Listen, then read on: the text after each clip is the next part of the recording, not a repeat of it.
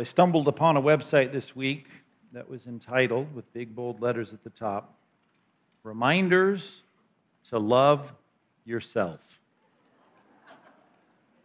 And as I started reading it, I realized I needed no reminder. I, like you, am pretty good at remembering to do that. It's just kind of built in to how we all seem to function as fallen individuals. And yet I read on and I saw all the things you would expect, phrases and things to remember, things to say to yourself like, you're worth it. Believe in yourself. Follow your heart. Seek no one's approval but your own. And my favorite, which was a new one to me, be you, love you in all ways, always. Well, it's not Shakespeare, but you get the point, right? And speaking of Shakespeare, he's often quoted in this regard, too. That line from Hamlet when Polonius says to his son, to thine own self be true. I thought about all of this as I read through a lot of this website, thinking how much reinforcement we get in this regard, just all throughout the week. I mean, we hear this, it's the constant refrain of our culture, and yet I wonder if that really, if you live that way, if that's what you would consider successful life. I mean, really? Is this at the end of your life what you want people saying, you know what, oh, Mom, she was always putting herself first, you know? And Dad, there was no one better than seeking his own interest than good old Dad. He looked after number one. And my sister, she didn't care for anyone's opinion but her own. What a great person she was. Or my brother really loved himself in all ways, always. I mean, that's just not the praiseworthy words you hope someone says about you. We know that's not successful life, and if God were to write the website, it certainly wouldn't have those phrases included on it. But God has made very clear in His Word, here is what successful life is, and no one knows better than the manufacturer. Here's the way to live your life, and this is the right way. This is real life. This is taking hold of, to use a phrase from 1 Timothy 6, of life that is truly life. This is the right way to do it. And thankfully, we don't just have propositions and principles and precepts in the Bible. We have real examples of people that live out their lives, and we get to see what it looks like in real time. Just the kinds of things that people are placed into, and how do they respond, and what does it look like to live life the way God designed it. And the Apostle Paul is certainly a gift to the church in that regard, because we see so much of his life played out for us in ways that we can learn from. And we've been doing that throughout the second half of the book of Acts. We've reached chapter 20, and we find as he's here at Miletus, he's called together the leaders of the church of Ephesus, and he's telling them, recounting to them some things about his past with them that they had been witness to, and then he's going to get into some exhortation about how they should live. But we're going to finish up this little autobiographical section when he talks about his own life. And he really gives us a transparent key into how he views life and how he views his own life and how he would expect those around him to echo the things that he is mimicking from Christ himself. So I want you to look at just 3 verses today. We're going to look at verses 22, 23, and 24. And that's why it's taken so long to get this far in the book of Acts. Have you noticed what number sermon this is in the book of Acts? And since I have to do them all 3 times, this is sermon 300 for me in the book of Acts. Not that I don't love doing it over and over again, because I got to get to the 11 o'clock service, my favorite crowd. But here we go, sermon 300 in Acts, as we deal with Paul talking about his own life, and it's very instructive for us. And I guarantee you the key to how we are to live life that is in much contradistinction to what we see in our culture and what you're going to hear for the rest of the week. Let's get our minds recalibrated by these words. So take a look at this beginning in verse 22. I'll read it for you from the English Standard Version. Now, behold, I'm going to Jerusalem, constrained by the Spirit, not knowing what will happen to me there. And please don't forget, he's talking to a church, a set of church leaders that have been really his church home for 3.5 years. This has been a place, before he went off to Macedonia and Achaia for the last time here, he has been someone who has given his life, his time, his teaching, his counsel, his wisdom. He has shared life with these people, and he's going, I'm moving on. I'm moving on, constrained by the Spirit, not knowing what's going to happen. I don't know the details, but I do know this, verse 23, that the Holy Spirit testifies to me that in every city, imprisonments and afflictions await me. But, verse 24, I do not account my life of any value, nor as precious to myself. Did you catch that? I do not account my life of any value, nor precious. That, by the way, is not a line I saw on the website this week on how to love yourself. But Paul makes a dramatic statement there. It's not of any value to me, my life, nor as precious to myself, if only, here's the only thing that I really am focused on, that I may finish my course. What course? And the ministry, remember that word, the service, the kind of work that I'm doing for other people, helping other people, serving other people, leading other people to know Christ better. I just want to finish my course, this ministry that I've received from the Lord Jesus. And that's why it's important, and that's why it's more important than me, because the person it comes from is more important than me.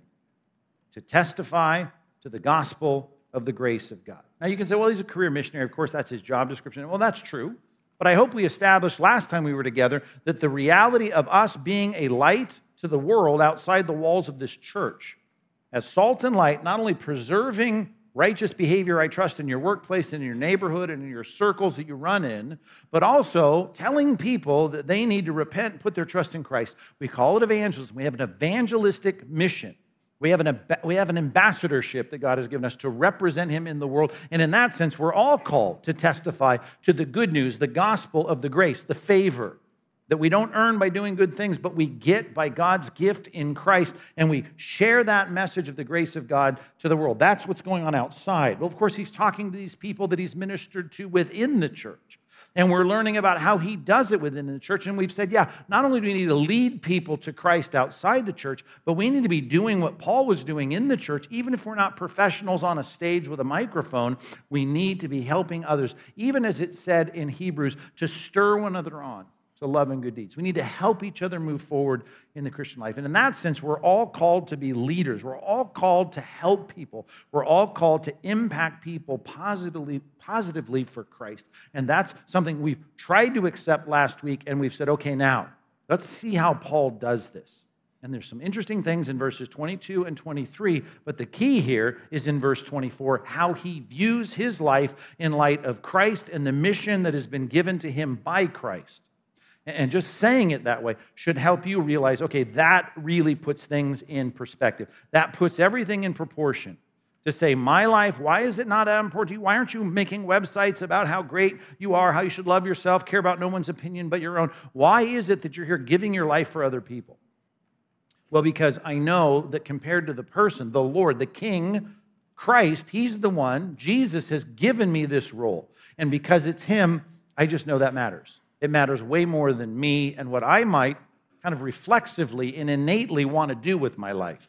His agenda, because of who he is, more important than me. And in that regard, that's a good thing for us to stop and recalibrate ourselves in thinking about on a Sunday morning as we consider the reality of what matters most. And I'd like you to think about that and even make that decision afresh this morning. If you're taking notes, jot it down that way. Decide what matters most. And right now, I want you to sit here and think, yes, what matters most? Now, Paul's comparing the service that he's been given and all the specifics of his particular work in this world in light of God giving him this commission, giving him this. And because it's Christ, right, the second person of the triune Godhead, he sees that as more important. And his life pales in comparison. My agenda, secondary to his agenda, because he is more important than me. Now, I just want to know, even though I've seen it stuck on the back window of your car, and because I think you know theoretically God's more important to you, let's just all redecide this morning that what matters most, if we're going to think about people objectively,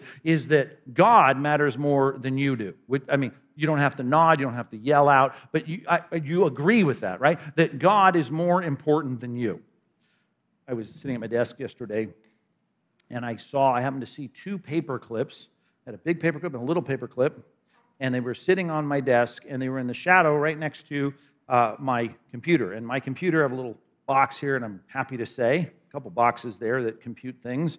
And I'm happy to report that I don't lack for computing power. I got a great, at least consumer level entry, or, not consumer level piece of equipment. It's high speed, low drag, nifty, cool computer, and it's nice, and it's great, and I live most of my life through that computer doing what I do, and next to it I have another box, and that box does a lot of computing stuff, and I happen to be thinking about the paper clips while I was on a break and using those two pieces of computer equipment because I was on the radio live yesterday, and I was doing something miraculous through those two boxes, and I say miraculous, I guess a GT2 in a small miraculous sense, in that these pieces of silicon and aluminum and all the boards and all the wafers and stuff that they got on, all the wires, all the circuits in them, they were allowing me to talk into a microphone and go through those two boxes and talk to a studio in Chicago, and to have that studio in Chicago take calls from all over the country. I took some calls from Bermuda, right, a tiny little island in the middle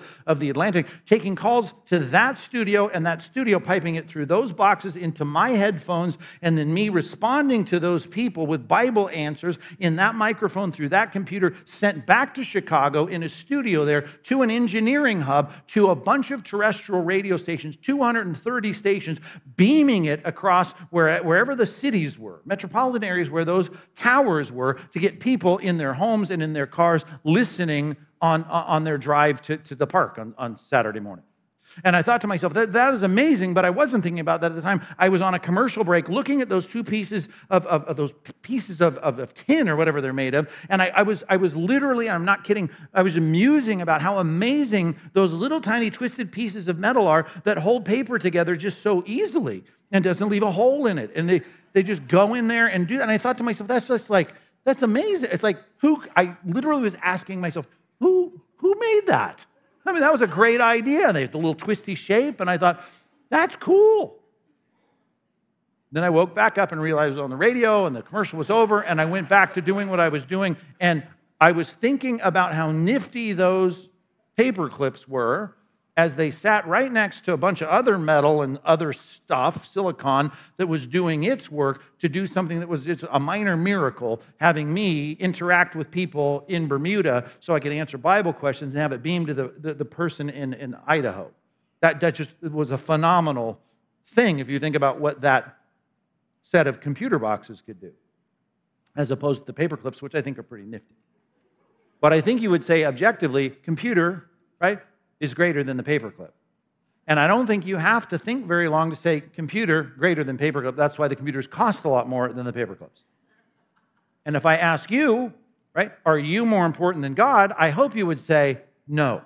And you would recognize that even my silly little illustration, you would say the infinite distance between me and God is far different than even the paperclip and the computer. Even though you can look in the mirror on your best day after you do something amazing and all your coworkers honor you with some award, you can say, I'm pretty nifty. And you can think you're pretty nifty, and you can think you're worth it, and you can think you deserve it, and you think you should care about no one but yourself. But you do have to realize we all live in the shadow of the computer. And you're just a paperclip when you think about it. And if you want to consider this from a biblical perspective, go home and spend some time meditating on Psalm 8, which reminds us of the majesty of God, and we speak of the name of God and the greatness of God being so majestic. I mean, high above everything, and then it gets to the middle of the psalm, and it asks this question, what is a paperclip, right? That God would even give thought to him. What is man? That God would even be mindful of him. So you need that recalibration, don't you? So that you can sit here listening to me talk about the Bible and say, yes, God is greater than me. And I just think we need that, because you're not going to get that reinforced throughout the week by the people in the world that are going to philosophize with you about how important you are and how you need to be true to yourself and how you're worth it, how you deserve it, how you should care about number one, which is you. You're not number one. God is number one. And he's so infinitely number one, we need to think of ourselves as so small compared to him, if you want to use spatial analogies. We are small, he is big. We are weak, he is strong. We can go back to the Sunday school classes down, across the campus here and learn the basics that we're teaching our kids, and we need to remember it. You are not as great as God. Now, God tells us to do some things. And there's things that I want to do. I have things I want to do. That's my agenda. And God has things that he wants me to do. All the paper clips have instructions from the great computer. And that should be compared to my wants and my list. And we should say, okay, greatness of God, smallness of me. I can do some nifty things like a paperclip can, but I'm not God. And God has said, here's what I want the paperclips to do. And then the paperclips are saying, here's what I want to do. And we should say, okay, my agenda, his agenda, which one's more important? And I would say it's infinitely incomparable. Right? There's just no comparison. And so whatever God's agenda is for you, that's more important. Now, if I can do this, let me step out of that for a second and say, just think, if you can, about the common grace of God, setting up the world the way that he has, and allowing us to experience some things where his agenda about how human beings ought to operate are instilled not just to Christians, and they're not revealed to us in Scripture, although they're spoken of in Scripture. They're basically impressed upon humanity by God in the natural revelation in this world. Things like this be important for the human race to continue on and to propagate. So what we'll do here is create all this stuff that goes on within you and within that other person, and there's this romantic attraction and a connection, and it leads to some kind of commitment and covenant and marriage, and then we have the product of all of that, which is human life, and this amazing miracle takes place, and here comes the Crisco ball of flesh that comes into the world, and all of a sudden now, when those little squinty eyes start to open, everyone falls instantly in love with the kid, no one more than mom and dad, and here they are now, all of a sudden, because of God's arrangement and natural theology, how he says, listen, here's my plan. My plan is the propagation of the world to be fruitful and multiply. People are being fruitful and multiply, and in my arrangement, I have made it to where now you and all that you would naturally want to do as a finite paperclip is for you to set aside your agenda, and now you're going to do my agenda, which is to care for your children. And as we recently read through the book of Job, in our daily Bible reading, right, there are some parts of the creation that don't even reflect the wisdom of caring for their young. It speaks of the ostrich, if you might remember that passage. And the reality is that God, by his grace, has instilled in us his agenda for caring for little babies so they might grow up and become independent and shoot off into the world, into adulthood.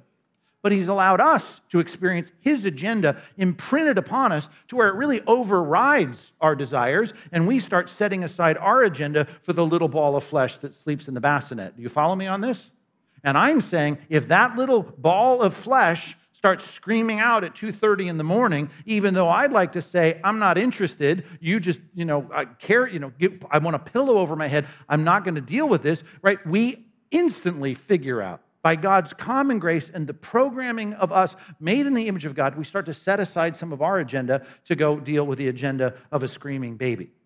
And that continues on, as any parent will tell you that's got any experience. It's just not when they're in the bassinet, right? The sacrifice, the grief you put up with, the cost involved, we all start doing all of this and watching how to grow into maturity is to start setting aside some of our agenda for the agenda ultimately of God. Now, is it the interest of the infant to get fed in the middle of the night or get changed? Absolutely. But this is God's arrangement. And God has said, this is how it works. Lots of examples we could give of that in natural theology. And let me just tell you now, in special revelation, God has said, now here's how it works if you want to be a Christian. You want to be a Christian, this is not about you just figuring out on some mountaintop that you need to be right with God, confess your sins, trust in Christ, get saved, bam, done. You got your name now written in heaven. It's great. Everything's fine. God says, no, you are going to be a part of a community of people. You're going to be a part of a community of people that now are going to be something so integrated, we're going to call this the body of Christ. And in the body of Christ, you have a role to play that goes beyond your agenda. You set your agenda in the back seat, and you put the community's agenda in front of your own. And you start serving them just like you would a child in a sense of self-sacrifice to be able to say, here's what God has called me to do. Now, that may be partly innate, I suppose, as we start to recognize our need for social connections and all the rest. But God has to prompt us along by saying, here's the right thing to do when you're part of a church. Not to mention, right, at the very outset of Jesus calling his disciples to himself, he says, come follow me, and I'll not just make you a part of the body of Christ. Come follow me, I'll make you fishers of men. You're also going to be a light in a dark world. You're also going to propagate my message of calling people persuasively, as though God were making his appeal through us, be reconciled to God. So I'm going to call you to two specific things that are going to involve other people and taking the agenda I have for you, because I'm greater than you, and therefore my agenda prevails over your agenda. I want you now to be an ambassador outside the walls of the church, and I want you to be a servant to the body of Christ within the walls of the church. And he's saying, my agenda is more important. And Paul caught that so clearly that he says, my life, it's not of any value. It's not precious to myself. I just want to finish the course. And this course is what I've been given, the service that I've been given. And he's thinking primarily, at least in the way he describes it here, of the work he's done evangelistically as a missionary. But trust me, he's settled into this pastoral role for 3.5 years in Ephesus, and he knows what it is to shepherd the flock within the walls of the church. And he's writing all these letters about pastoral concerns. And so he knows this is why my life comes not just second, but way, just cavernously, way into the back seat, because I want to see the greatness of God's agenda prevail in my life, even if it means the sacrifice of my own personal interests, my comforts, the conveniences of my life. It's secondary. This is what I want. That is the key. It is the key to the whole thing. And you and I need it all the time, because you're not going to get it in the world. This week, you are not going to have people reminding you, unless you're listening to some Christian radio station or you're reading a good Christian book or you're streaming some kind of sermon, you're not going to hear people say, you know what's more important? God is more important than you. You know what's more important? God's agenda for whatever he's assigned you is more important than whatever it is you want to do this week. You're not going to hear a lot of that. So it's time for us to say, whoa, this is the key to successful life. This is why at the end of this speech, they're hanging on his neck crying, because they can't even believe he's going away. But he is going away, which is the amazing part of this passage in verse 22. He's leaving them. This is what he's doing. Look again at verse 22. Now, behold, I'm going to Jerusalem. I'm thinking, why would you go to Jerusalem? What's there for you? I don't even know. I don't know what's going to happen to me there. But I'm constrained by the Spirit. Now, I know there's more to that sentence. We'll get to it in a second. But look what he says. I'm constrained by the Spirit to leave you and to go on to Jerusalem. Now, that's a critically important thing for us to recognize. But it all is predicated and founded on verse 24, which is, who's more important? The Lord Jesus. Well, what's more important? His course that he set out for me. And the course set out for me is not going to be the one that I would choose for myself if I were just thinking about my relationships, my comfort, the kinds of comfortable situations I'm used to. I would probably stay here in Ephesus and finish out my career and retire there as a pastor, an elderly pastor in Ephesus. But instead, I'm constrained by the Spirit. And the Spirit has got some adjustments coming in my life, and he's forcing this issue for me. And so I have to go. Why? Because I consider my life as nothing. I just want to finish the course. And the course is taking me into a different arena. Number 2 on your outlines, you better expect the same. You better expect God's adjustments to your life. And you're going to have them. And you're going to have them even, by the way, if, and you can say, objection, hey, there are pastors that live out their career in their churches, and there are people like me that may stay in the same house for 50 years, raise my family here, bring my grandkids back here. I might be here. You tell me I got to leave geographically to be a godly person? I'm not saying that. I'm saying you better be ready, and it better not be your goal or your idol to stay where you're at. But even if he keeps you right where you're at, I guarantee you this, there are going to be adjustments along the way, even in what I just said. The way you parent your kids now, I guarantee you, that's not the way it's going to be 10 years from now. Your roles continue to change. The things that God calls you to do, even in your relationships with non-Christians, right? The way that you deal with them, the way that you interact with them, the way you discuss the gospel with them, the way that you're able to answer their apologetic questions that they ask, the concerns that they have, the defense of the gospel, how you weather the whole process of leading people to Christ in the world, and the way that you serve people within the church, those are always going to involve adjustments. Always. Because God is continuing to invest in you. But you need to see that this is the Spirit compelling him to leave Ephesus and the work that he's doing even in Achaia and Macedonia, and to go back to Jerusalem. By the way, let me just step out of this for a second to remind you 100 sermons in that at the beginning of Acts, I told you that because all the commentaries like to make this point, and so it's not original to me, but it's a good point to make, and that is if you read the Acts of the Apostles, that's the formal title of the book that we've become used to throughout church history, the Acts of the Apostles, you find the Spirit making these moves. Like when they all congregated in Jerusalem, not that it's equivalent, but it's like the Tower of Babel. They were there, it was strong, they had a mega church going, and the apostles were pastoring it, and then God says, no, I told you to reach Jerusalem, Judea, Samaria, the ends of the earth. So persecution breaks out in the church, and God, by his Spirit, scatters them when they didn't plan on it. They were comfortable where they were at. Paul here, again, compelled by the Spirit to move on from what he's doing. And he's going to go now to testify in Rome, and he's going to get arrested in Jerusalem. And we'll read about all that, Lord willing, as we continue through the book. But the reality of it is that God is working his plan throughout the book, and that's why the commentators like to say, and I mentioned it 100 sermons ago, this could be called the Acts of the Holy Spirit, because the Holy Spirit is building his church, and he's using people like Peter and Stephen and Philip and Paul to get it done. And as he moves them around on the chessboard, we understand that God, particularly the Holy Spirit, the third person of the Godhead that's guiding the construction of the first generation of the church, is making it all happen. And in that regard, you need to know, again, he is greater than we are. And when he wants to make a change to what I do or how I do it or where I live or what kind of ministry I'm involved in or what kind of evangelism I do, he has the right to do it, and he's moving people around the chessboard all the time. And you need to say, okay. Why? Because I am his servant. All I want to do is finish the course. And if the course is going to turn this way, just because I'm used to going this way, I'm going to turn the course wherever God takes me. God is sovereign, and sometimes those sovereign changes become very clear for two reasons. Let me just, if I can go down another level on this. Think with me. There are changes that take place because if you get the first point right, which is that God matters more than me, his agenda matters more than mine, then you start opening yourselves up to opportunities that you never would have before.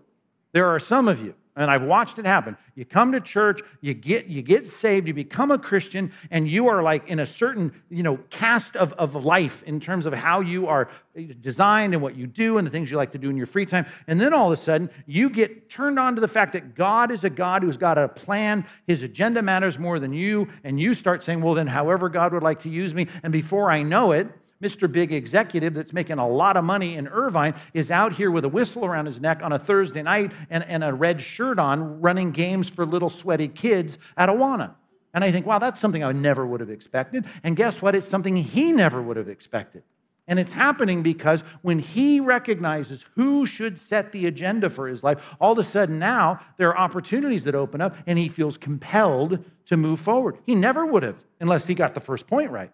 He's got to understand God is greater, his agenda matters more, so you're going to have this draw to ministry opportunities you never had before, but it starts with this. God's agenda matters. He'd like to use you to bring people forward, maybe even kids, right? Maybe it's children, and some people think, well, I don't know how to lead this whole series about, bringing people along. I'm not very far in it, and that's my point. It doesn't matter how little you know about the Christian life. There's some area where you can help people move forward. Even if it's children, right? Getting a foundation for life in programs where they learn the Bible and you have some role in that. See, this is how God works in changing your schedules, changing your priorities, changing the way you spend your money, sometimes just because you've opened yourself up to the fact that I'm looking for God's opportunities to use me, to be a servant to him. I want to be open to whatever might open up. It might be an announcement that someone's making. Wow, I should do that. I had never thought about that. But I'm seeing now that here I am, send me. I just need to know where I need to go. Secondly, and I'll get back to the first category, it could be forced upon you by the sovereign circumstances.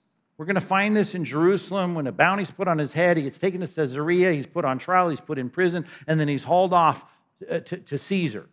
That whole thing, he was ultimately conscripted. He did not have a choice as to when he was going to get in that ship and leave because the circumstances beyond his life were now sovereignly moving him. And it may be that way for you, right? Something massive might happen to your health and change the complete schedule of your life. And again, all I'm trying to say is you need to say, hey, this is an adjustment. It's foisted upon me by the sovereignty of God, and I need to just keep on looking. My job is to find God's agenda. How can I serve him? I want to finish my course, and he's going to make a left turn or a right turn or move me up a hill or down a hill. Whatever this is, I just want to, how can I finish the course God has for me to serve him? By being an ambassador outside the walls of the church, by being a servant within the church. And I guarantee you, whatever's happening, your health crisis, your relational crisis, your financial collapse, your house being foreclosed, whatever is happening to you, I assure you, God is using those things sovereignly to work out his purpose in your life. You know that verse that's quoted all the time, Romans 8:28. You know what it says? All things, right? Work together for good to those who love God and are called according to living their lives to the fullest and being worth it and loving themselves in all ways, always. You remember that verse? All things work together for good to those who love God and are called according to his purpose, right? So what you're looking for here is God, sovereignly things have happened, like thorn in the flesh.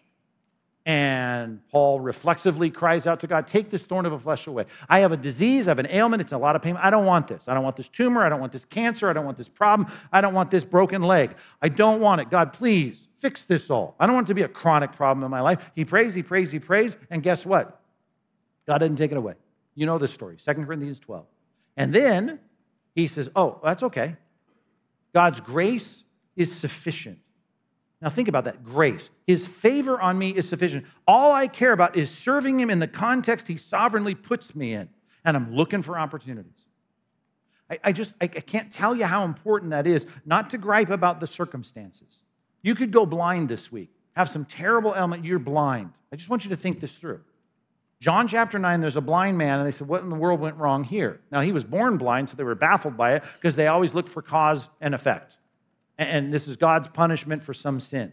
Well, they were wrong in their theology, but Jesus said, you just need to know, this man is blind because he is going to glorify God in this blindness. And of course, Christ is going to reverse that. It's become this huge thing in the synagogue, and you can read about it all in John chapter 9.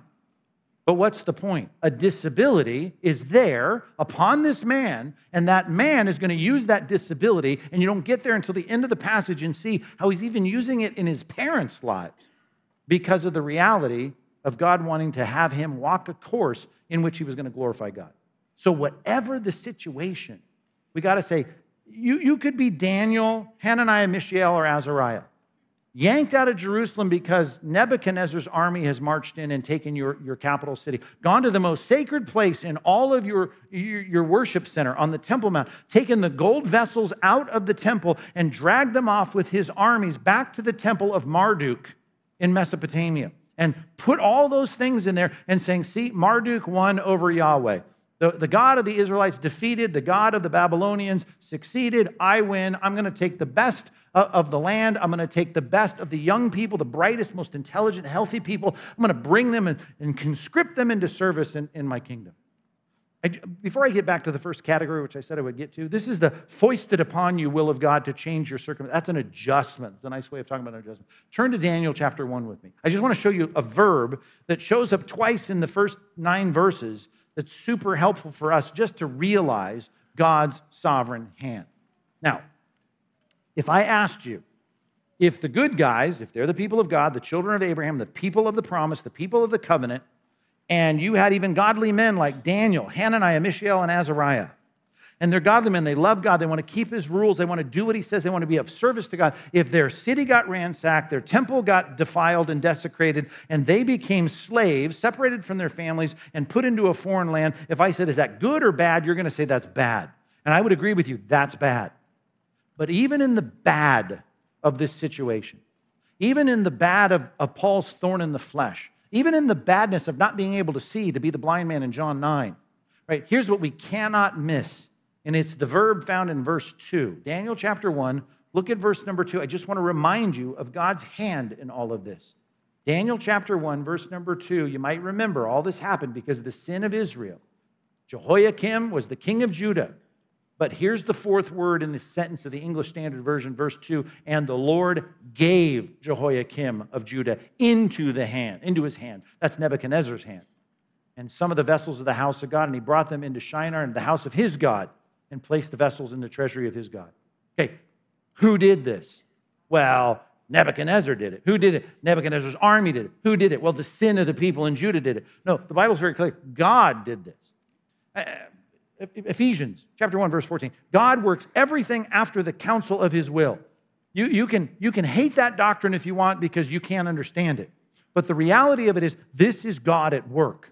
And if you don't have that, you'll bemoan all the circumstances of God adjusting your life. And when you get your life adjusted, you should, like Paul, say, all I'm concerned about is the favor of God and the opportunity to finish my course. How can I win people to Christ and how can I serve Christians? To simplify it. That's what I'm looking for. And let me prove it to you with the same verb down in verse number 9. Are you there in Daniel 1? Look at verse number 9. After Daniel, remember the whole thing about the food. He resolved himself not to eat the food along with his 3 friends.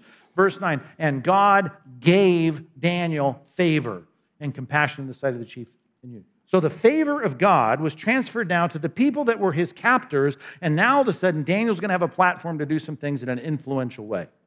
God cares about his ministry. God is the chess master, as I often say. He's moving pieces onto the board, and then he's moving them into the slot he wants them. And guess what? If you like your slot as the pastor of Ephesus, be careful. You may not be there your whole life. He might move you into another part of the board. And even if you're in the same church, the ministry you have may not be the ministry he wants you to have next month, next year. And here's one reason why. Because he continues to invest in you. Back to category A. Category A is things that I say, here's an opportunity. Maybe I should take that opportunity. And that causes an adjustment. You may have been teaching 5th grade boys at our church for years, but maybe God is going to move you into something else. And that happens often because of the investment God is making in you through experience, through learning, through teaching, through all the things. God is going to move you into something else. And you'll have to say goodbye tearfully to the area in which you've served, and you're moving into something else because God is investing in you. We try to make that very, very clear in everything that we do, that this is an investment as God makes it in you. You become a steward of the varied, manifold grace of God, as it's put in some old translations in 1 Peter 4. And you, as that steward, now have to steward that in a way that's going to be effective. And to whom much is given, to quote more scripture, what is required? Right? Much. To whom much is given, much is required. And here's the thing about the Christian life. You continue to progress. You continue to learn. Matter of fact, pull out your bulletin and look at this front little picture here of Mr. Anonymous Faceless Man. He's climbing this mountain, this cliff. He's climbing this cliff because that's your sanctification, and you're always going to be climbing. You're going to know God better this year than you did last year. You're going to know more of the Bible this year than you knew last year. You're going to continue to move up. Now, you could take your focus and continue to look up and say, I can't wait to be the godly Christian that the Apostle Paul was. Well, you're never going to be that godly Christian unless you recognize that one of the hands of the faceless black man here is to pull his hand back and say, I got to pull someone else up. And then there's someone here that needs to move up because you have been invested in, and he is going to be pulled up by your work and your ministry and your service. You see how this works? You are growing as a Christian, and that's going to mean that you're going to have more opportunities to say, I need to have a ministry post. I need to have a place to serve. I need to have a place that is recognized as something that's helpful, where my help is helpful, and I'm ready to serve. Don't get comfortable where you're at. Here's one thing about the Christian life you should know. There's always going to be adjustments from God. Always going to be adjustments. If they're not foisted upon you by the sovereign hand of God that you can't change, there'll be things that you volunteer for, and you'll say, I can't believe I volunteered for that. I wouldn't have ever done that 5 years ago. But I'm doing it now, and I'm ready. I'm ready to go do evangelism on the campus at Irvine College with our bridge ministry. I'm ready to do that. I'm ready to go door to door on Saturdays and share the gospel. And you're going to start doing things because God has invested more in you. You've taken some classes, you've read some books, you've had some experiences, you've counseled people through their trials, and God's going to say, great, I've invested in you. Now you're going to invest more in this, in those people, in this part of the body of Christ, because you're constantly saying, I'm moving up and trying to bring other people with me. That's the picture. That's this whole thing. If that sounds like leadership, and that's a scary word, and I don't want to think of it that way, just think of it this way. You're pulling people forward. One of the ways we do that in our church, and I think you know this because you've seen this little manual around. Have you seen this little manual around? 250 pages. I guess it's not that little, but here it is. It's called our Partners Program. We encourage people to go through our Partners Program, and a lot of people go through this program, which teaches you about, right, the elements of the gospel, make sure we understand that, look at the attributes of God, how to think that through, how to study the Bible, how do I go through basic biblical interpretation, what about my prayer life, how should that work, what are problems that I can have with that, fighting temptation, what is the church, how is it structured? This little partner's manual, rooted in biblical truth, trying to take you through 10 sequential topics that'll help root you and establish you in the Christian life. A lot of people get into this because they say, I want to grow, I want to grow, I want to grow. And they get into it and they start to grow. And then they get to chapter 10, and they should know this from chapter 1, but it starts to become very real to them. The whole point of this is that they will take the same material and grab someone else and start taking them through the Partners Program. And all of a sudden, it comes from getting to giving. It comes from receiving information and growing to having to help other people grow in the Christian life.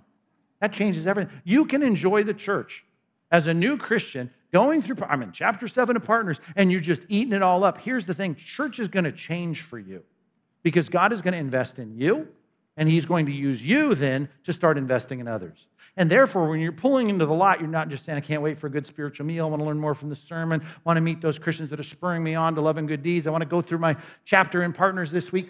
It's going to be different. You're going to be like, yeah, here's the person I'm helping through that crisis. Oh, here's the person on my small group I've been praying for. They're going, you start to bear the burdens of the people in the church. You start to say, now I'm done with this.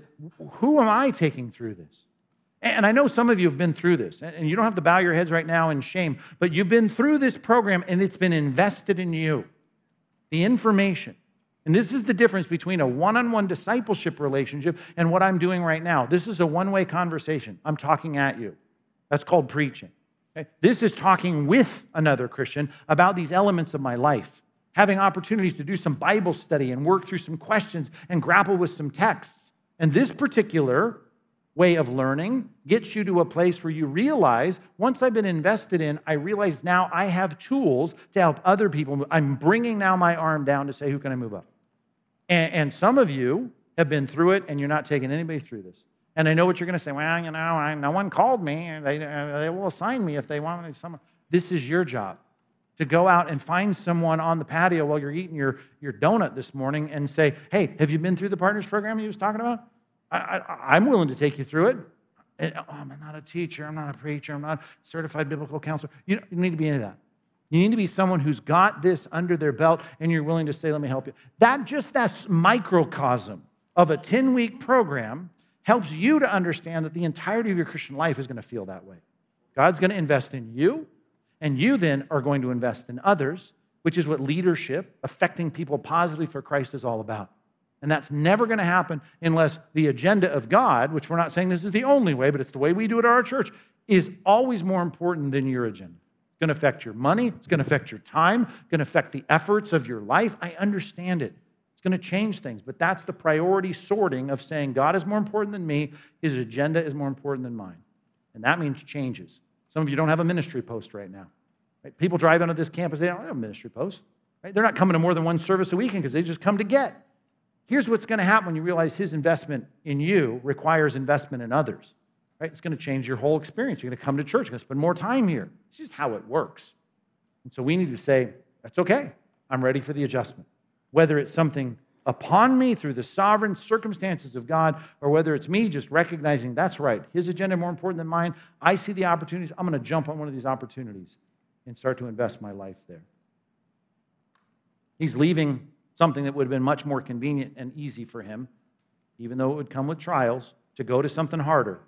And we know it's going to be harder, not only because it's uncertain, bottom of verse 22, now we're back to Acts chapter 20, not only because it's uncertain, there are parts of it that are uncertain, but because of the certain part. And the certain part is that he knows this, that the Holy Spirit testifies to me in every city that imprisonment and afflictions await me. And I'm thinking, if I'm listening to him saying this, I'm saying, Paul, well, that's why we don't want you to go.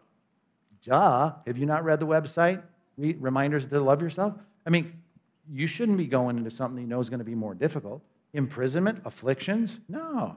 That's dumb. Here's the deal. You are going to have within your life a compulsion, either through circumstances or desires of opportunity to serve God, and it's going to move you into a season or a place or a position in your life, and you know it's going to be harder. And all I'm telling you is something very familiar. I don't need to belabor this because you've heard it many times from this platform. You should not let the pain deter you. Number 3, don't let the pain deter you.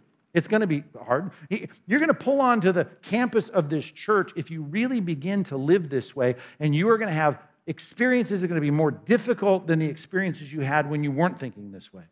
And all I'm saying is, it's okay. That's okay.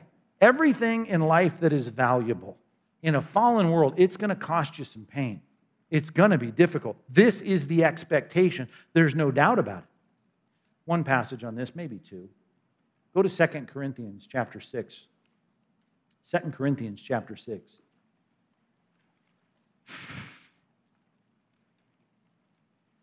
If we are afraid of the difficulties, and let me just illustrate this. I said maybe two. I'll just give you the second one verbally. Numbers chapter 13, the children of Israel went into the desert and they were supposed to go into the promised land, and this was the opportunity they had just to trust God and do it. But they sent in 12 spies. And the 12 spies, as you might remember, 10 of them came back and said, whoa, did you see how high the walls are in those cities? Man, we saw some of the guys working out, and they're huge. And they got a lot of weaponry, and their armies look pretty organized. And the land is great. Look at the fruit, produce, milk and honey. This is a great place, but it is a lot harder than we thought. That's what 10 of the spies said. Mike Fabarez paraphrased, but that's what 10 said. The other two that you name your children after, and our nursery is full of them, Joshua's and Caleb's. What did they say? It's okay. We know it's hard, but it doesn't matter. Yeah, there's some big people there, but God said, this is the course for us. This is our course. Here we are at Kadesh Barnea, and it's time for us to walk across and make this happen. So let's go. You name your kids after those people, because why? Because those are the kinds of people that we want to be. You want your kids to be. And that means that it doesn't matter if it's difficult. Paul doing what he was called to do, including leaving Ephesus to go to Jerusalem, was going to be really hard. But now, notice how he describes this. And I want you to picture a musical score. You musicians, musical notation, the Latin words above the score.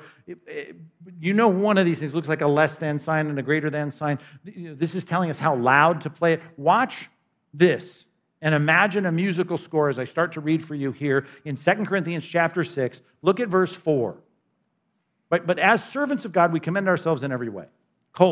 By great endurance, in afflictions, in hardships, calamities, beatings, imprisonments, and riots, fever, sleeplessness, and hunger. You see this? He's going. You're walking down the steps of a horrible list of things that no one is going to say, here's real living. This is horrible.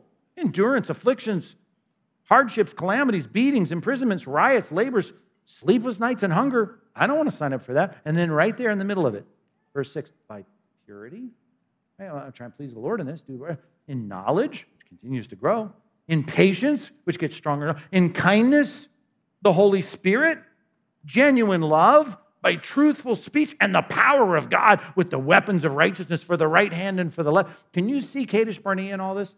Right? This is hard. It's going to be hard. I'm going to have to sharpen my sword. I don't know how we're going to do it. A lot of strategy. We're going to sit out there and sweat all day in the sun, and there's a lot of people to defeat. It's hard. But then there's this shift in this list of him looking back on his ministry. Purity, knowledge, patience, kindness, Holy Spirit, genuine love, truthful speech, the power of God, weapons of righteousness for the right hand of life, through honor and dishonor, through slander and praise. We're treated as impostors, yet true. Verse 9, and as unknown and yet well known, as dying, yet behold we live, as punished and yet not killed, as sorrowful, yet always rejoicing, as poor, yet making many rich, as having nothing, yet possessing everything. That's a masterful piece of artwork right there, that whole section. Amazing. Down into the depths of the basement, up out of the stairway, and then bam, bam, back and forth, the antiphonal contrast of these concepts. This is rich. And what's the whole point? Yeah, your life's going to be harder if you put God's agenda before your own. Your life's going to be harder if you try and win people for Christ in your family and in your workplace, in your neighbor. Yes, your life will be more difficult when you start to see church and your church as a place where you serve. Absolutely. If you're bringing people up through partners, if you're leading a small group, if you're engaged in the kinds of ministries we have all over, it's going to be harder, but it's going to be better. I mean, through all the things you go through, you'll be more powerful. I mean, Caleb and Joshua, if only they would have been a part of a 10 that said, yes, let's take this land. Oh, it would have been rich. Would they have sweated? Yes. Would they got blood on their hands? Yes. Would it be hard? Absolutely hard. But they would have come through it with their chests filled with air and a sense of honor, a sense of nobility. I know ministry and service and leadership and affecting people is hard work. I get that. But we need to see it as a commitment to the first point of this whole sermon. God is greater. His agenda is more important than mine. And saying, if that's the case, as the doors open, as the attraction and compulsion to do something greater for His glory starts to present itself, and I start to walk down that hall, right, up that stairway, I need to just say, I'm going to do whatever the next thing is. I will do whatever comes next. I love that line. And I grabbed that line, and you might remember it or know it, but from a position in a story about a horrible criminal. And I thought of that when I saw this video this last week of a mall here in Southern California where, criminal activity is caught so often on cameras, particularly the kinds of crime that's taking place in the malls. This was a mall when 3 guys came in with hoods on into a jewelry store with hammers. Some of you saw it. If not, you can imagine it because it's playing on a constant loop with a lot of other crimes going on in the country. And these guys come in, and here's what I learned by watching the video. The cases of glass in those jewelry places are thicker than you would think. They all brought hammers in, and they start banging on the case. And it didn't break immediately. And they're there. They got a bag in one hand. They got a hammer in the other. They got a mask over their face. And they're in there as people are walking their kids through the mall, and they're smashing these glass cases with Rolexes and gold chains and diamonds in them. And one guy starts to break through, and the other guy, he's just winding up like a baseball player, just smashing on it. And finally, he gets it smashed. And the other guy, he didn't hit on it and go, I can't get it, Fred. I can't. And he's like, they were there with a purpose, a selfish purpose, a criminal purpose, to do whatever they had to do to serve their own selfish thievery. They were there to serve that, and they were going to do whatever it took. And if some mom came up and said, no, you shouldn't do that, they wouldn't say, oh, yeah, you're right, I'm sorry, put down their hammer. They would have done whatever it took. If some security guard, right, walked in and said, hey, guys, stop it, they would have done whatever it takes. Even if it meant going into their waistband and pulling out their handgun and killing someone, they would have done whatever comes next because they had a purpose and they were committed to that purpose. That's maybe a bad analogy for you. But we're marching in the other direction. We're not here to steal. We're not here to hurt people. We're here to help people. We're here to pluck people from the fire.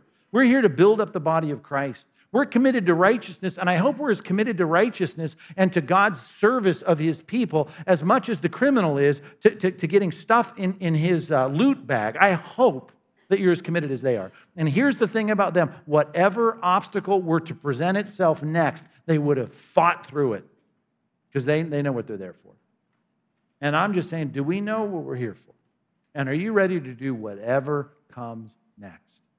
And for some of you, it's signing up for partners. For some of you, it's taking someone through partners. For some of you, it's going to a small group. For some of you, it's leading a small group. For some of you, it's opening your mouth up about the gospel at work. For some of you, it's taking someone to lunch or bringing them into your house and explaining to them that their objections to Christ don't make sense.